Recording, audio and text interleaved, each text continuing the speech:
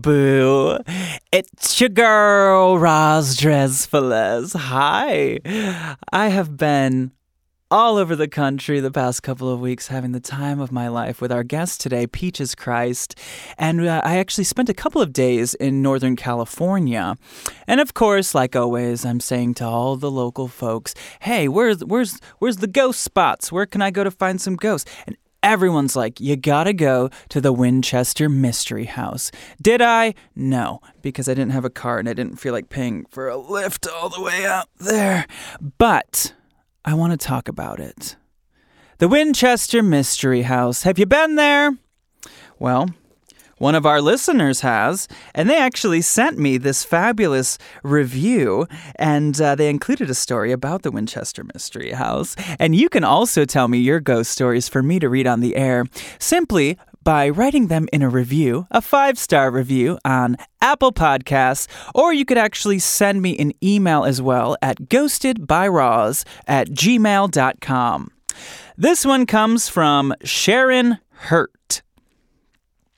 I was taking a tour of the Winchester Mystery House in San Jose, California.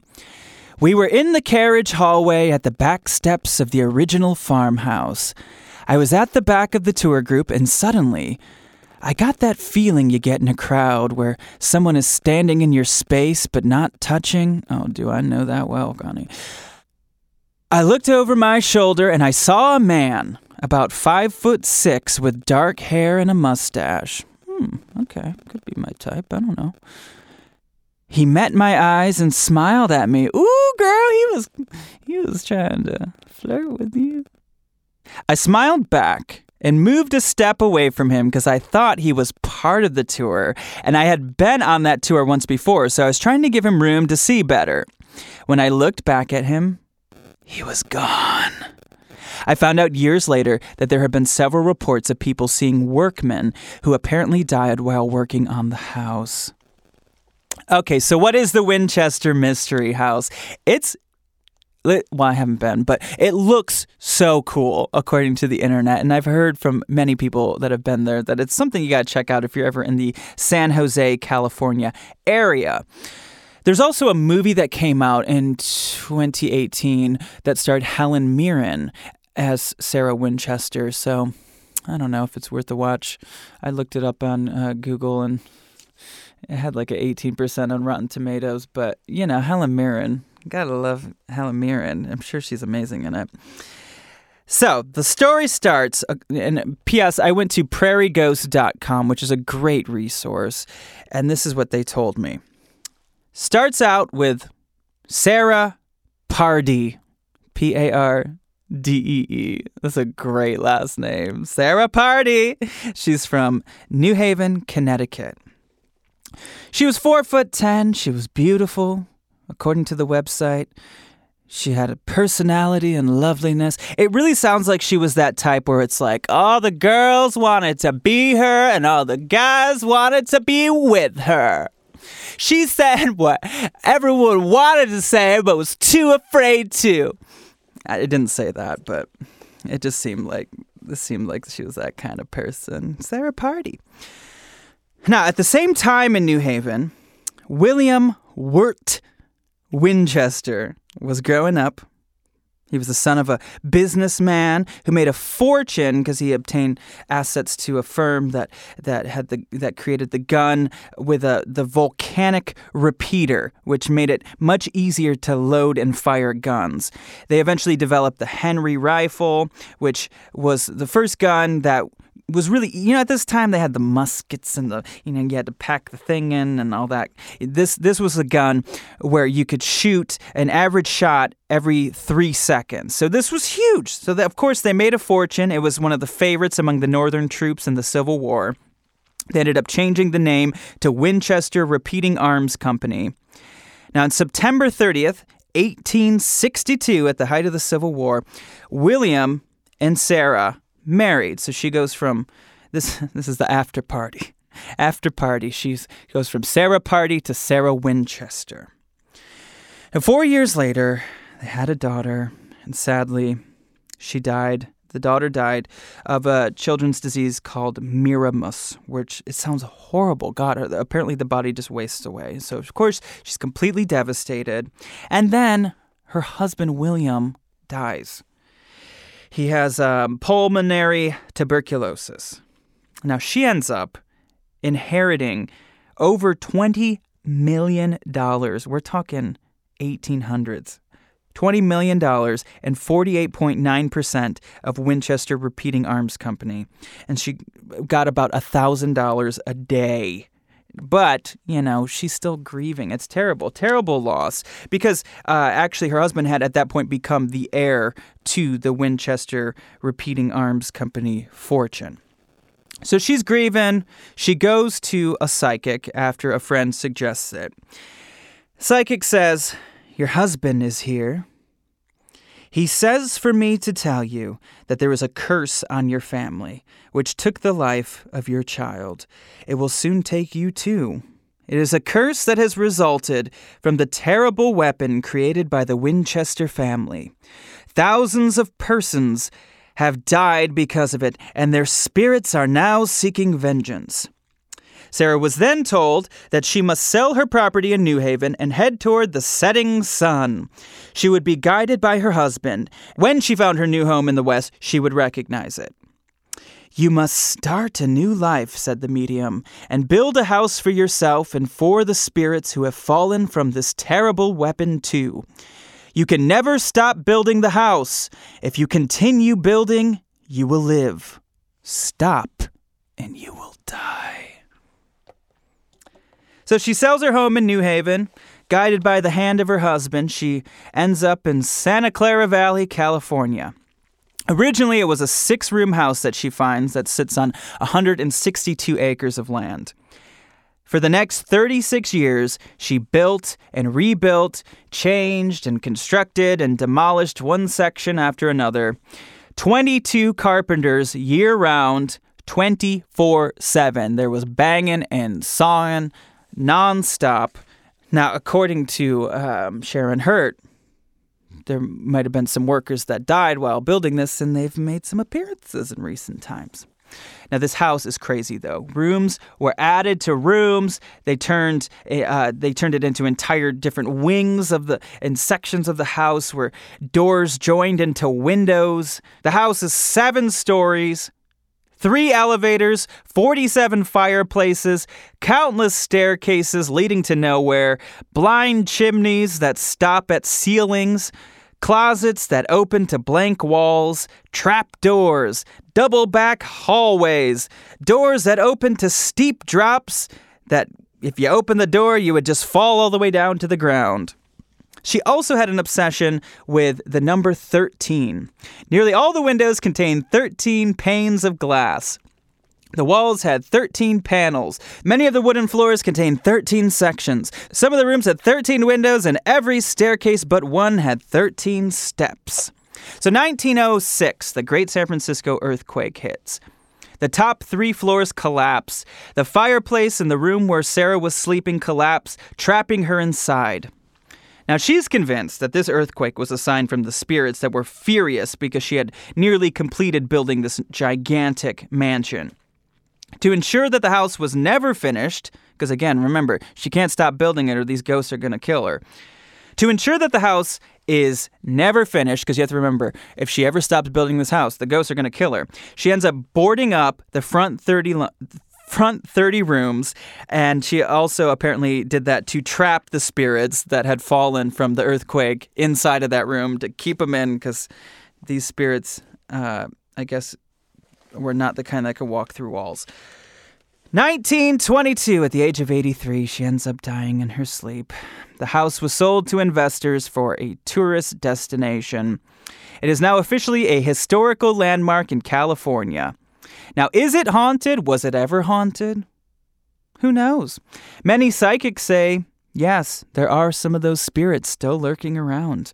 Visitors and employees have reported footsteps, banging doors, mysterious voices, windows that bang so hard they shatter. Same. Cold spots, all that. All those great horror story tropes that happen in haunted houses. I would love it if you would visit the Winchester Mystery House, or maybe you have. Tell me about your experience. I want to hear it. But since we are doing a Northern California themed show today, I'm going to send it on over to my favorite spooky historical landmark of Northern California. Peaches Christ!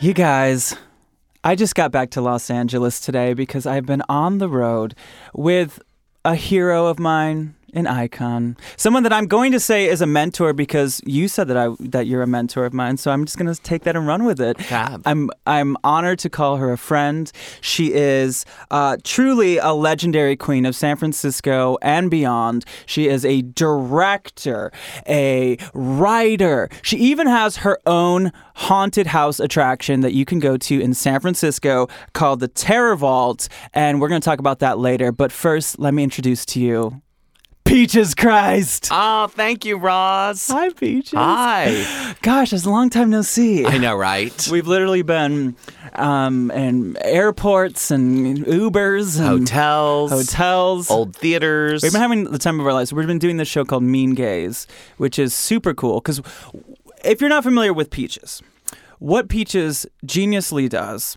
is she parodies cult films. Mm-hmm. What was the first one you ever did? Oh, God. I mean, I guess this all started with my Midnight Mass movie series where we actually did a performance before we screened a cult movie. And that's really the genesis of where this was all born. Was the performance based on the movie? Yes. Yeah. So the first film we ever screened back in 1998 with a performance was Faster Pussycat, Kill, Kill. I love that movie. Yeah, so good. And we did like an opening number with the three ladies, and then we did a Tura Satana lookalike contest, and we did like a little, skit, and then we screened the movie. And years later, the show Midnight Mass had grown big enough that we actually got to invite and work with Tura Satana. I love her. Yeah, she was amazing. And that movie is so many good quotes. Like every line is like a quote. Yeah, I mean, if you ever wanted to see something that truly inspired John Waters, check out that film. You really see where a lot of his inspiration came from. Yeah, and you're such a horror queen. I love horror, yeah. Yeah, and you've even directed your own horror film all about evil, which I love. Where can people find that? Well, right now it's kind of out of print, and so they're going online. The international versions are available. We're hoping that with a 10-year anniversary, we're going to get like a new look at All About Evil and negotiating with the streaming services and all of that. So, but right now it's actually kind of hard to find. So hopefully that'll change in the next year or so. It'll be worth it. Yeah.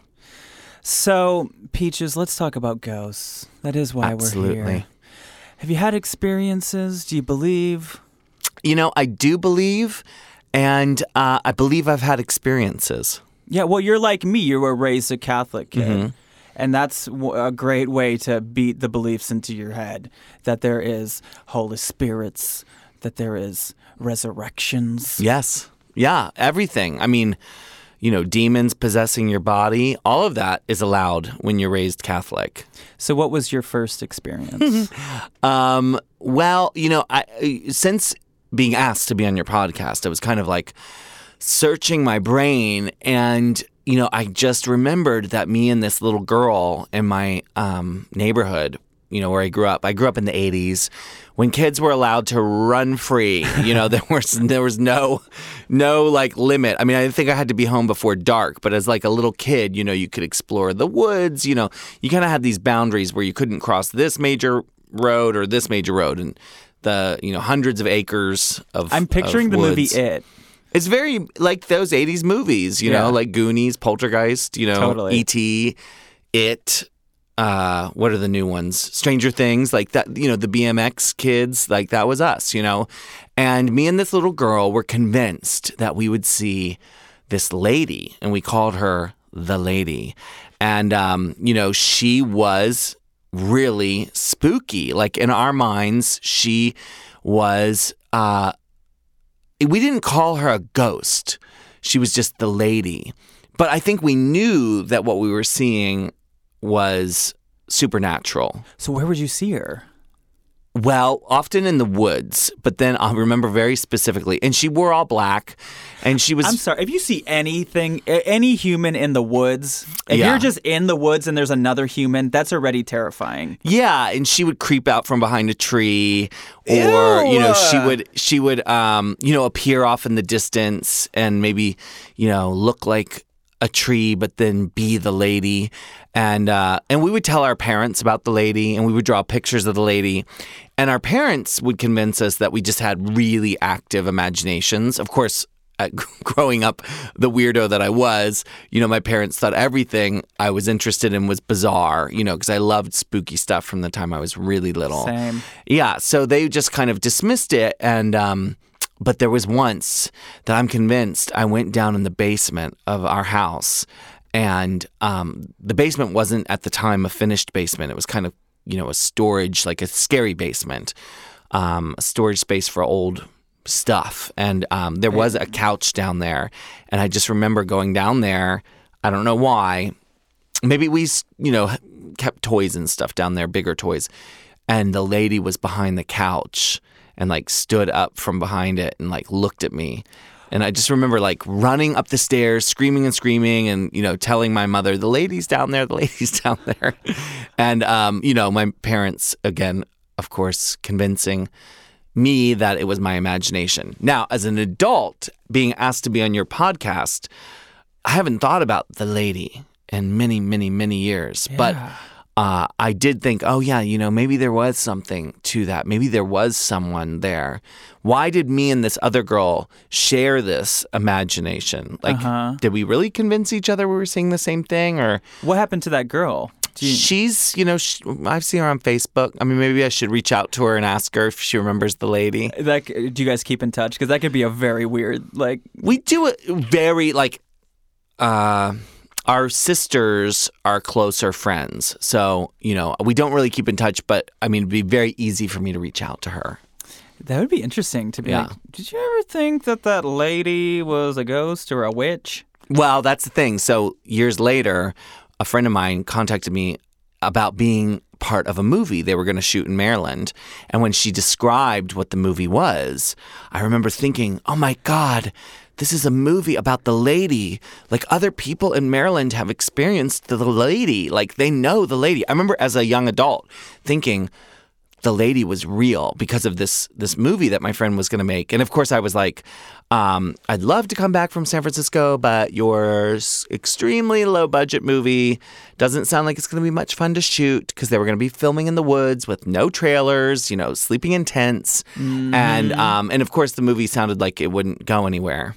Mm-hmm. And you know what movie I'm talking about. Star Wars.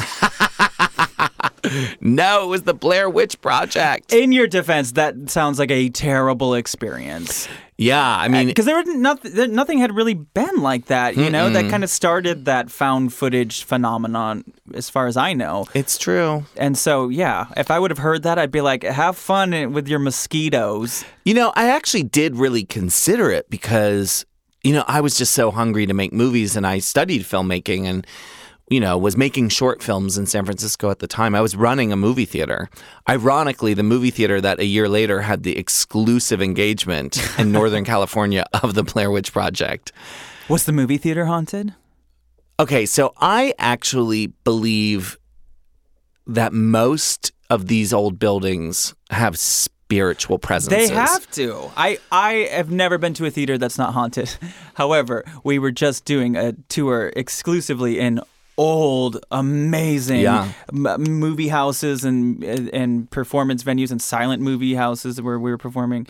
And the people that I talked to, most of them were like, yeah, we hear sounds, but yeah, they weren't much to say. Well, so having worked in old theaters, so I ran this movie theater in San Francisco called the Bridge Theater. Before that, when I first started with Landmark Theaters, that's the company I worked for, who at the time was really the largest exhibitor of foreign film and American independent cinema in the country. They had a lot of acquisitions where they had taken over old abandoned cinemas or cinemas that people no longer wanted to operate. So here they still have the New Art, Yes. and at the time they had a lot of old cinemas. Now since then the model has been to create multi-screen theaters and kind of compete with the sort of mainstream exhibitors. But back then, like, the company was really a chain of old, beat up, rundown art house movie theaters. Something I love so much about that. I said that to you when we were, I think, where was the Chicago, the Patio Theater? Yeah, the Patio. Outside of Chicago. And that's what I was just sitting there looking around. And there's something I just love about something that's so grand, but no longer in its heyday, but Right. still amazing. Still amazing in its own way. This beautiful relic of something that, like, was fabulous, that people would go to see movies in these beautiful palaces, and now we go see movies in blank boxes, with Yeah. recliners or whatever.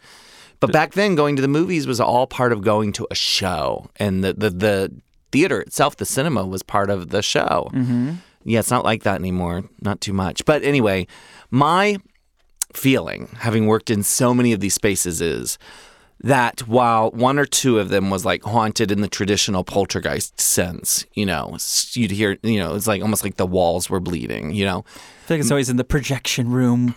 You see a little shadow. Yeah.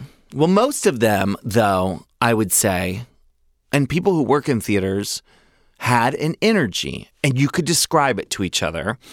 And I think the fact that a lot of us, especially as managers, were in these buildings at 1, 2 in the morning, counting money, locking up the safe, locking the building. And they're big, and going through and closing a projection room and turning all the lights off.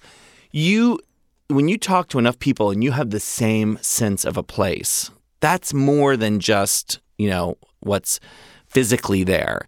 There's a spiritual presence. Yeah, and that's like with your friend as a kid. I mean, Right. when you have a shared experience like that, it legitimizes it. Yeah. So, I mean, the bridge where I worked for many, many years, whatever spirits were there, and I do believe they were really nurturing and loving. They were happy to have us there. You wanted to spend time in the bridge. It was really, really a nice place to be. It felt comfortable. It was warm feeling. The Lumiere Theater over on California Street, the opposite. You did not want to be there alone late at night. It felt very, very creepy. Something was lurking around every corner. It was just an unpleasant place to be. What we found out later was the Lumiere sat over partially an old morgue and funeral home. So I think that there was something to that, probably. Wait, but how old was the theater? It wasn't as old as the bridge, which was built in 1939. Okay. So the Lumiere was probably in the later 40s or 50s. But there was a morgue before that? Well, so this restaurant that's underneath the Lumiere and next to it used to be a morgue. So Okay. so they did exist together at one time. Ooh. The dead bodies in the cinema. Yeah. And then there was another cinema where we worked where it wasn't a feeling as much as it was like, did you hear that door slam? Did you leave that door open? Did you hear that screaming? Was that projector on? Why did it just turn off?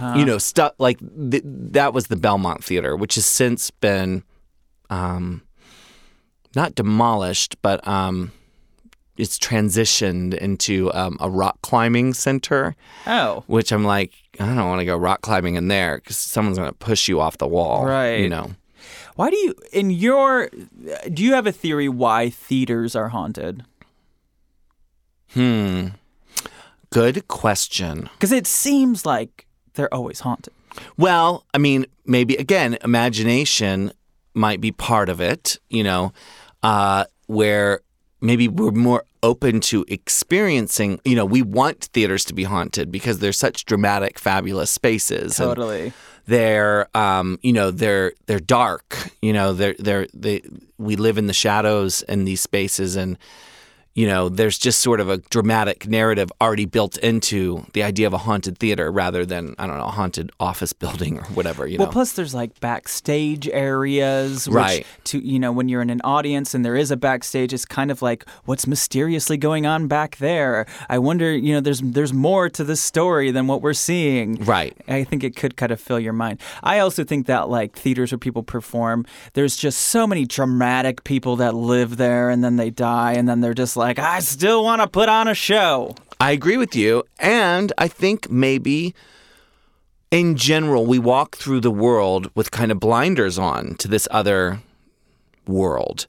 Oh, yeah. But when we're open to it or we're looking for it, we might be able to sense its presence more. And I think in old cinemas, old buildings, things that look creepy, we tend to open our minds more to what might be there. Whereas in general, maybe we're always surrounded by ghosts. But I believe we are. Right. But we're not maybe looking for it or as open to it or...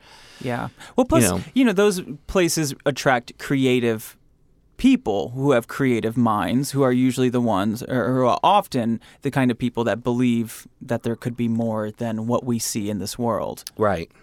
That's why that's why so many, in my opinion, why so many creatives do have ghost experiences, because we're naturally curious people. We're naturally people that believe the impossible is possible. Yeah.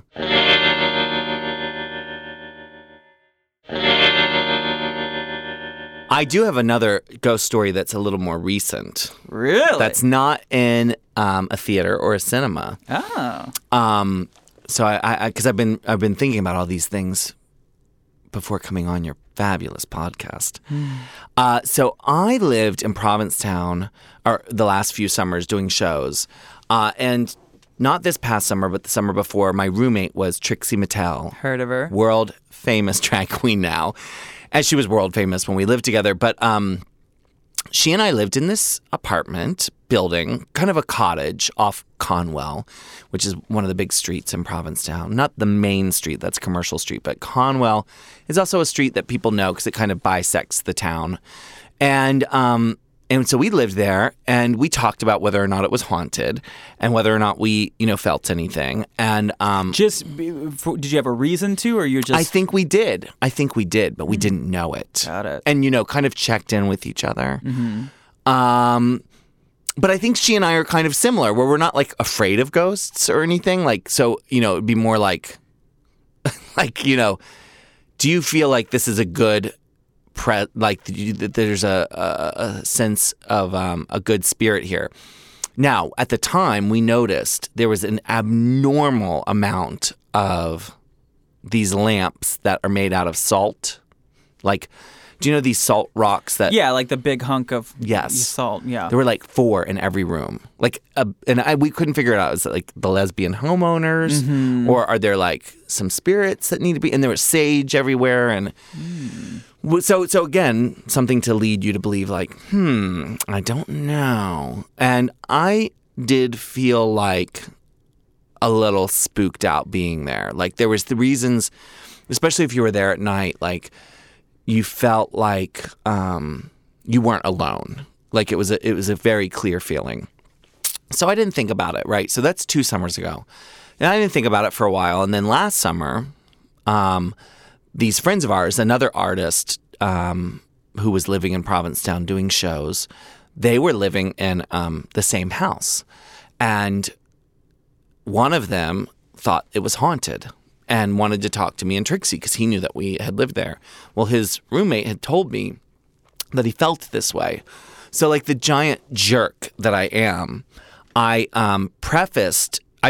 played dumb, and then when I ran into him, I said, I have a really weird question for you, but you know how you're living in that house, like, have you experienced anything strange?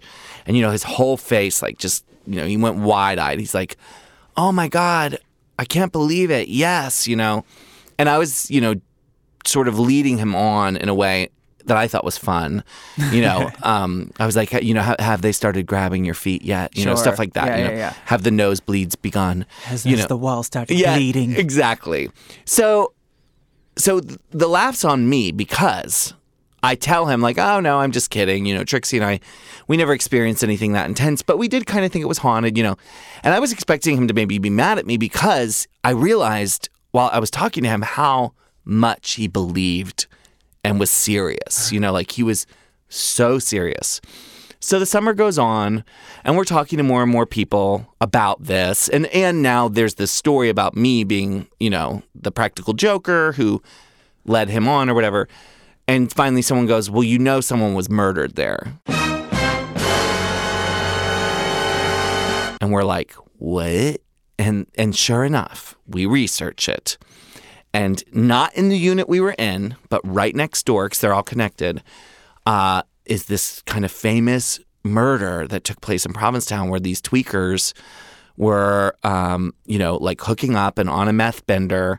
And the one that lived murdered the other one. Oh, my God. Yeah, chopped off his arms, stuffed him in a closet, continued to have tricks over while the dead body. So it was like a full-on party and play. Yeah, it was a full-on like den. tweaker psychosis. Yeah. People were still living in other parts of the building because that unit had multiple floors with different apartments in it. But the dead body stayed in there the whole time? Yeah, for days. Yeah, horrible. And there's like a weird documentary that you can watch about it on YouTube. So I watched the whole thing, and then I felt so terrible because I realized, like, not only is our place probably haunted, when you watch the doc, you realize that the guy that got killed was in love with the other one, but that the murderer was just using that guy for the drugs, that kind of thing. So you feel like there's this real, like, tragic part of it where not only was he murdered by this guy, but he had emotional and romantic feelings for him, and he was being used and then ended up being murdered by this guy. So looking back, you feel like you could totally feel that energy.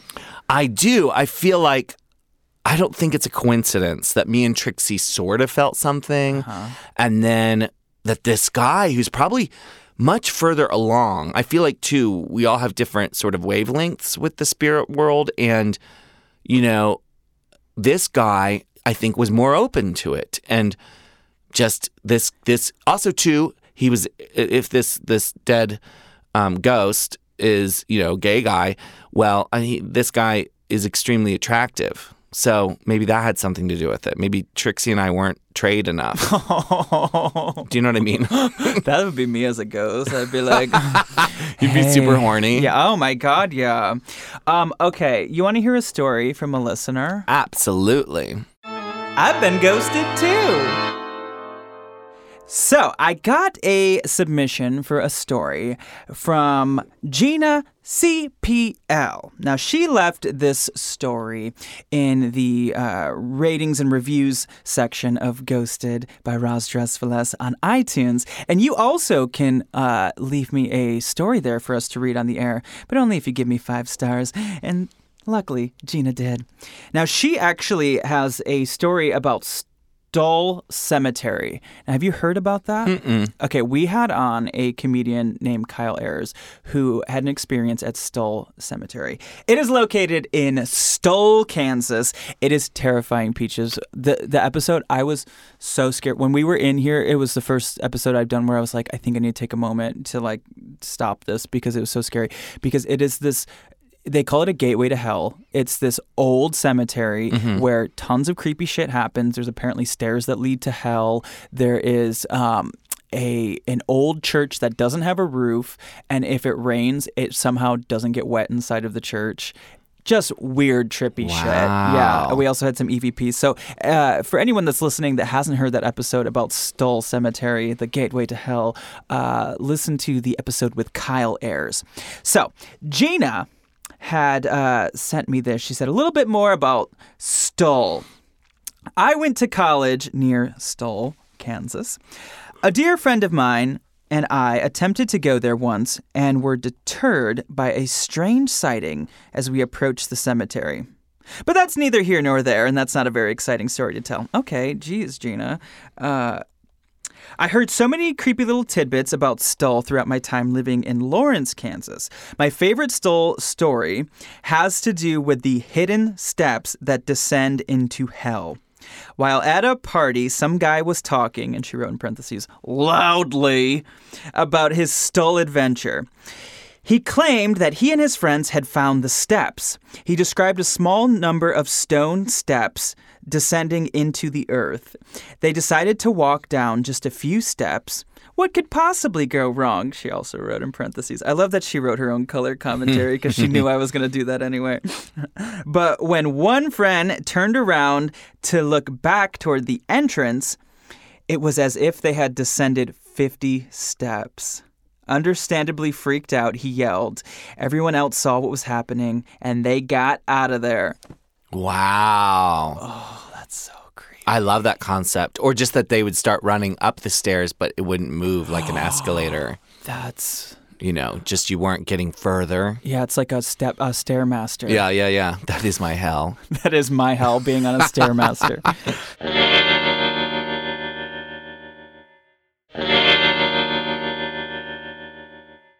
So, I also want to play a little game of... EVPs or EV Please. So I wanted to make this a Peaches Christ edition. Okay. So I've got I've got my first EVP from your home state of Maryland. Oh, okay. I didn't know how you were going to make it a Peaches Christ. I was like, are they sassy? Yeah, they're gossipy queens. Gossipy You. queens. Roz, stop spreading rumors. She is like trying to spread it around that Peaches Christ is a gossip.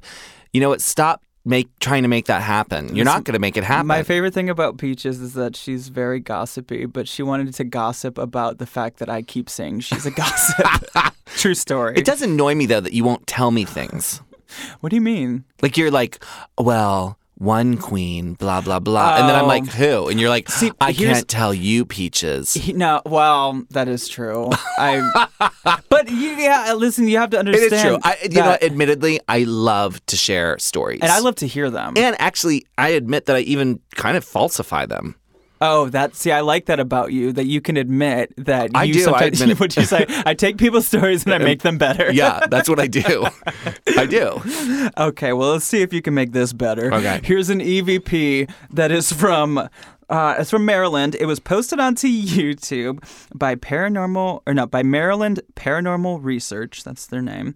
It was taken at a private residence in Arnold, Maryland. Oh, I know Arnold very well. It's very close to where I grew up. Oh, okay. It was recorded in 2011. It starts by hearing somebody. You hear someone say the words "say something," and then you hear a spirit. Now, I will say, to be fair, I did edit the spirit's voice a little bit louder, so it has a slight robotic sound to it, but because it was kind of a whisper. But here it is. Tell me what you think it says. Say something. What? It's very brief. We'll hear it a few times. Listen, this is I was wow. I couldn't find very many sounds like an Baltimore. alien. I know it has a little bit of a robot, like a metallic thing. sound. Yeah, it does, and that's my fault because it was very quiet, so I made it louder. Okay, here we go. But you can hear like a. Yes, I hear like a breath. Like, well, I don't know what. Okay, Fuck was it? Was it A? He says, "Say something." Was it A? Okay. B. He goes, "Say something," and it goes, "I'm giving up on you." Do you know that song? No. No. Was it C? "I'm here," or D? Something. You know, like those obnoxious people. Right, go, right. Say something. Something. Right. It's like when you're a student and you go, "Can I go to the bathroom?" And the teacher goes, "I don't know. Can you?" It'd be like that same kind of a ghost. Yes. No, it's not that. I guess I'll it's play it saying one I'm more time. here. Say something. I mean, that seems like I'm here might be the closest You thing. can kind of hear it. Yeah, it is. I'm here. Listen. Say something. I'm here. No. It's a reach. It's a reach. I mean, please. it's interesting that they caught something, but I don't know that you can necessarily tell what it's saying. Well, that's the fun of this game. It's just what other people think that it says. Right. But I don't doubt that, yes, he did But I find guess something. I guess it's Evie, please. Well, I mean, maybe. I don't know. Is that is that a Debbie Downer? no, it's okay. Here's another one. Now, this one It's a really cool video I found that was posted by Anthony Anderson, no relation to the actor from the TV show Blackish or Kangaroo Jack, but his name is Anthony Anderson, and he recorded this. It's this whole video that retells a ghost hunting adventure that he had at the Market Street Theater in San Francisco, California. I know that theater well. And you know of its haunted history? Absolutely. It's considered one of the most haunted sites in the city. Yeah. He says that some of the ghosts there are a mysterious lady in white that performs on stage, caretaker Gary, who died of heart failure in the basement, and mysterious JJ, who's also in the basement. Okay, so here's another one, real brief. Tell me what you think it says.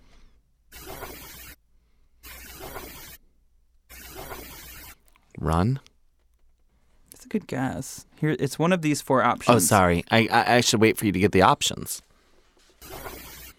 Is it A, Hunty, B, clumsy, C, blah, blah, blah, or D, whatever happened to predictability? The milkman, the paperboy. That's the Full House theme song. That's what I think of when I think of San Francisco. Right. Okay. I guess of those options, I'd say clumsy. It is clumsy. It is, okay. Let's hear it now that we know But it's who clumsy. decides what it is? Anthony Anderson. Okay, so on YouTube. The recordists, they say this is what this ghost is saying. Yeah. Okay. I don't ever like to play EVPs or EVPs if they say, I think they might have said this. I like it when they say, this is what clumsy. They said. Yeah, okay. So wait, let's hear it now that we know it's clumsy.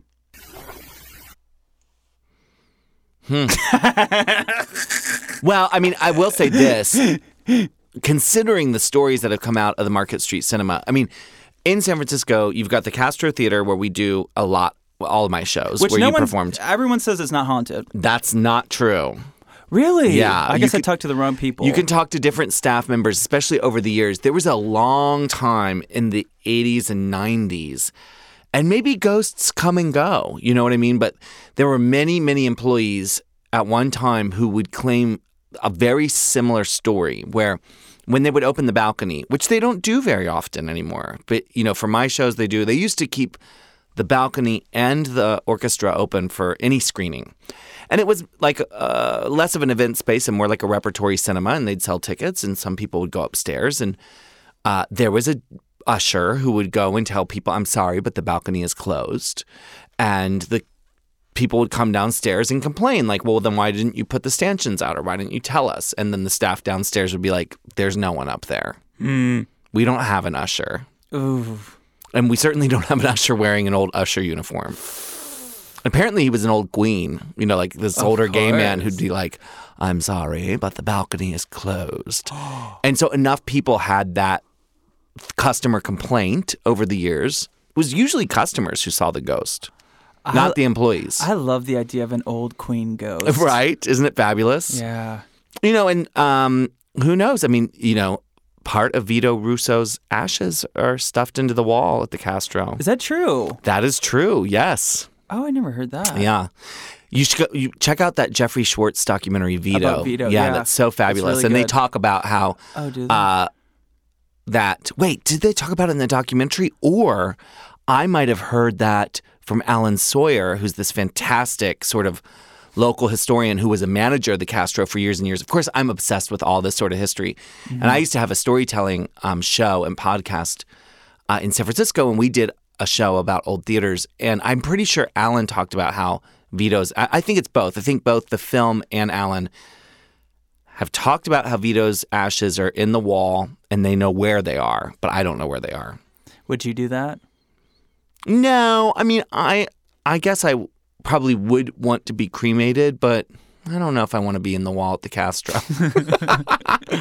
But you are like the queen of the Castro Theater. I am, but and I love the Castro Theater. It is such a grand.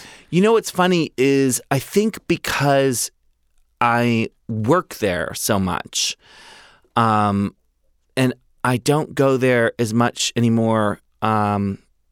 for recreational screenings and things. It's changed my sentiments about it. I consider it my one of my workplaces. Where you gotta clock in. Kind of. Yeah.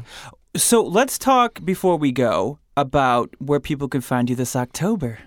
Oh, well, talk about haunted. So, last year I got a real dream project to be manifested after many years of trying. And so I created an immersive theater company with this company, Non Plus Ultra. And they activate old buildings, usually owned by the city that are sitting empty. And this friend of mine, David Flower, who's a professional haunt production designer and producer, we joined forces, all of us, and opened our first ever haunted attraction in San Francisco at the old Mint building. I love that. Which is definitely haunted. That's like how they have the Queen Mary one here. Yes, exactly. Yeah. Because that would be so scary to be like, what is real and what isn't? But that's a great little hook. I actually think sometimes it's scarier sometimes for the people who work on the project. Of course. Like we'd be going down to start the show, and I'd be walking through, the project, and some of it would be very, very dark, and and of course the actors sometimes are jerks to each other, and get into their spots and pop out, and but I would start to think like, oh my God, that's an actor, and then realize there's no actor there. Why was that thing moving, or where did that come from? I love the idea of a haunted attraction in theory. Yeah. I don't like to go through that stuff. I think you'd like ours because I wrote a whole script. It was a story. It was I would like yours. There was a it was part escape room. The audience was very much a character in the show. It wasn't like you walked through and you were passively observing it. You actually were engaged by the actors. I like that whole experience situation. And you also made a few appearances, you said, right? Oh my God, last year I was in every single show. Oh my which God. I'll never do that again because that was just too much. But I learned so much. I didn't realize how hard it would be to do 38 shows a night as Peaches and come down in an elevator, and do the same scene over and over and over again where I was summoned Baphomet. So what is the concept this year? Well, so it's still the same. Terror Vault is all about the fact that the Mint building was secretly used by the city as a prison. They did a deal with the federal government after the 1906 earthquake, before Alcatraz was opened in the late 30s, where they were using the vaults to lock up the city's worst criminals because they really didn't have enough jails, and the city was overrun with criminals. Now, all of that is true except for the notion that the Mint was ever used as a prison. It was not. I made that up. Okay. So the plot is still the same. You sort of show up and you go on this museum tour, and then you find out that when Alcatraz was opened, instead of moving the prisoners to the island, they just sealed the vaults and walked away. Now we're going to take you downstairs, and all hell breaks loose. So it's the same plot, except that you're going to meet all new prisoners. So last year, you met Ignatius Shelby, who was a serial killer taxidermist who was fusing humans in Pacific Heights to animal, creatures and making new breeds of things. And is that real? No. Okay. I made it all up. There was a killer clown, turn of the century clown who huffed poisonous gas called Poppy. There was a lot of Catholicism, Triggered. Of course. There was a whole Satan thing. So I created these characters, and you learn about the characters ahead of time as part of the exposition of the show, so that when you're going through and you're walking into these different vaults and the vaults become these worlds of these people, you understand the storyline behind them and what they're doing. So this year, I don't want to give too much away, but yeah, it's all new settings and all new characters. Cool. And then we have a whole nother attraction. What's that? The Morbid Morgue. Because we heard from enough people. We did very well last year where we were turning people away for the last couple weeks. So instead of trying to cram more people through, we're just designing a whole nother show so that we'll have 2 shows. And you can go to both shows, but just, so that we can, really, let's face it, make as much money as we can in 1 month with these pop-ups, because we have the whole building. It's massive. It's huge. It's important. It's historical. So if there's enough people that can support 2 shows. So the Morbid Morgue is going to be more of a, if Terror Vault's more of a fantastical show, full of fantasy because you go into these worlds, these horror worlds, Morbid Morgue is more like the gritty reality of what it would be like to be in a prison there. And you will be going in hazmat suits to clean it up. And Are they allowed to touch you? Yes. Well, in Terror Vault, you wear a necklace, a glow-in-the-dark necklace, should you choose to opt in for interactivity, which tells the actors you can be touched, you can be pulled away from your group, you can be locked in a room, you can, you're interactive. You don't have to wear the necklace. If you don't wear the necklace, you won't be touched. With Morbid Morgue, everyone has to sign a release of liability, and you will be touched, shocked, prodded, a bag put over your head, whatever. Wait, but what is the real haunted history of that place? Well, the real deal is that when the earthquake happened in 1906, it was so devastating for that part of San Francisco that the city was sort of crumbling and on fire. Well, not sort of, it was. I mean, it just looks like you see these pictures, these old ancient photographs, and like just ruins, but the Mint was still standing. It was built intentionally on granite so that they could have these secure underground vaults at the time it held a third of the country's gold. So it was a big, important space. And the people that were inside the Mint locked themselves in because they could do that. They could put these metal shutters over the windows because it had to be fortified. It held all that money. So they did that, and they had water inside. They had a natural well. And so they were able to survive while people were pounding on the walls, screaming and burning to death outside. So the idea is that there's a lot of unrest there, both from the people that died inside or, maybe have guilt around locking themselves in and surviving while people died outside. So, they have a lot of ghost hunters have gone through the Mint and describe the ghosts, from being from that time. Oh, there's so much haunted activity in San Francisco. I love it. It's a very haunted city. Mm-hmm. It's foggy, it's spooky. And it's filled with, it's historically just the craziest characters. Mm-hmm. Well, you're my favorite crazy Thank character. you. Tell people where they can find you. Well, I'm on, all the social media, Instagram, Facebook, Twitter. Just look up Peaches Christ, the Peaches Christ on Instagram. And peacheschrist.com is another place. Yeah, follow her. And if you find out that one of her shows is coming to your town, it is worth every second. Go. Well, thank you for listening to this fabulous interview with Peaches Christ. I hope to bring some more drag queens on here. I've actually had a couple of people send me some messages saying, hey, where are the drag queens at? And I know a lot of them, and a couple of them have some spooky old stories, so stay tuned for that. I so appreciate you guys listening. This has been so much fun. We've done a few of these episodes so far, and I am just thrilled and just so honored that so many people are listening. If you are enjoying the show, please give me a 5-star rating on Apple Podcasts and everywhere that podcasts are able to be rated. If you have a ghost story, please leave it in your 5-star review on Apple Podcasts, or if it's a real long one, you can send it to ghostedbyroz@gmail.com. Maybe you're a ghost hunter and you have some EVPs that you want me to figure out what they're saying. Send those also to me at ghostedbyroz@gmail.com. Please help my childhood dream come true of becoming a social media superstar by following me at RozDressFalez on Instagram and Twitter. And tell a friend about the show so we can continue to grow. I'll be back next week. I love you all. But as always, if I didn't ask you to haunt me, don't haunt me. Okay, bye!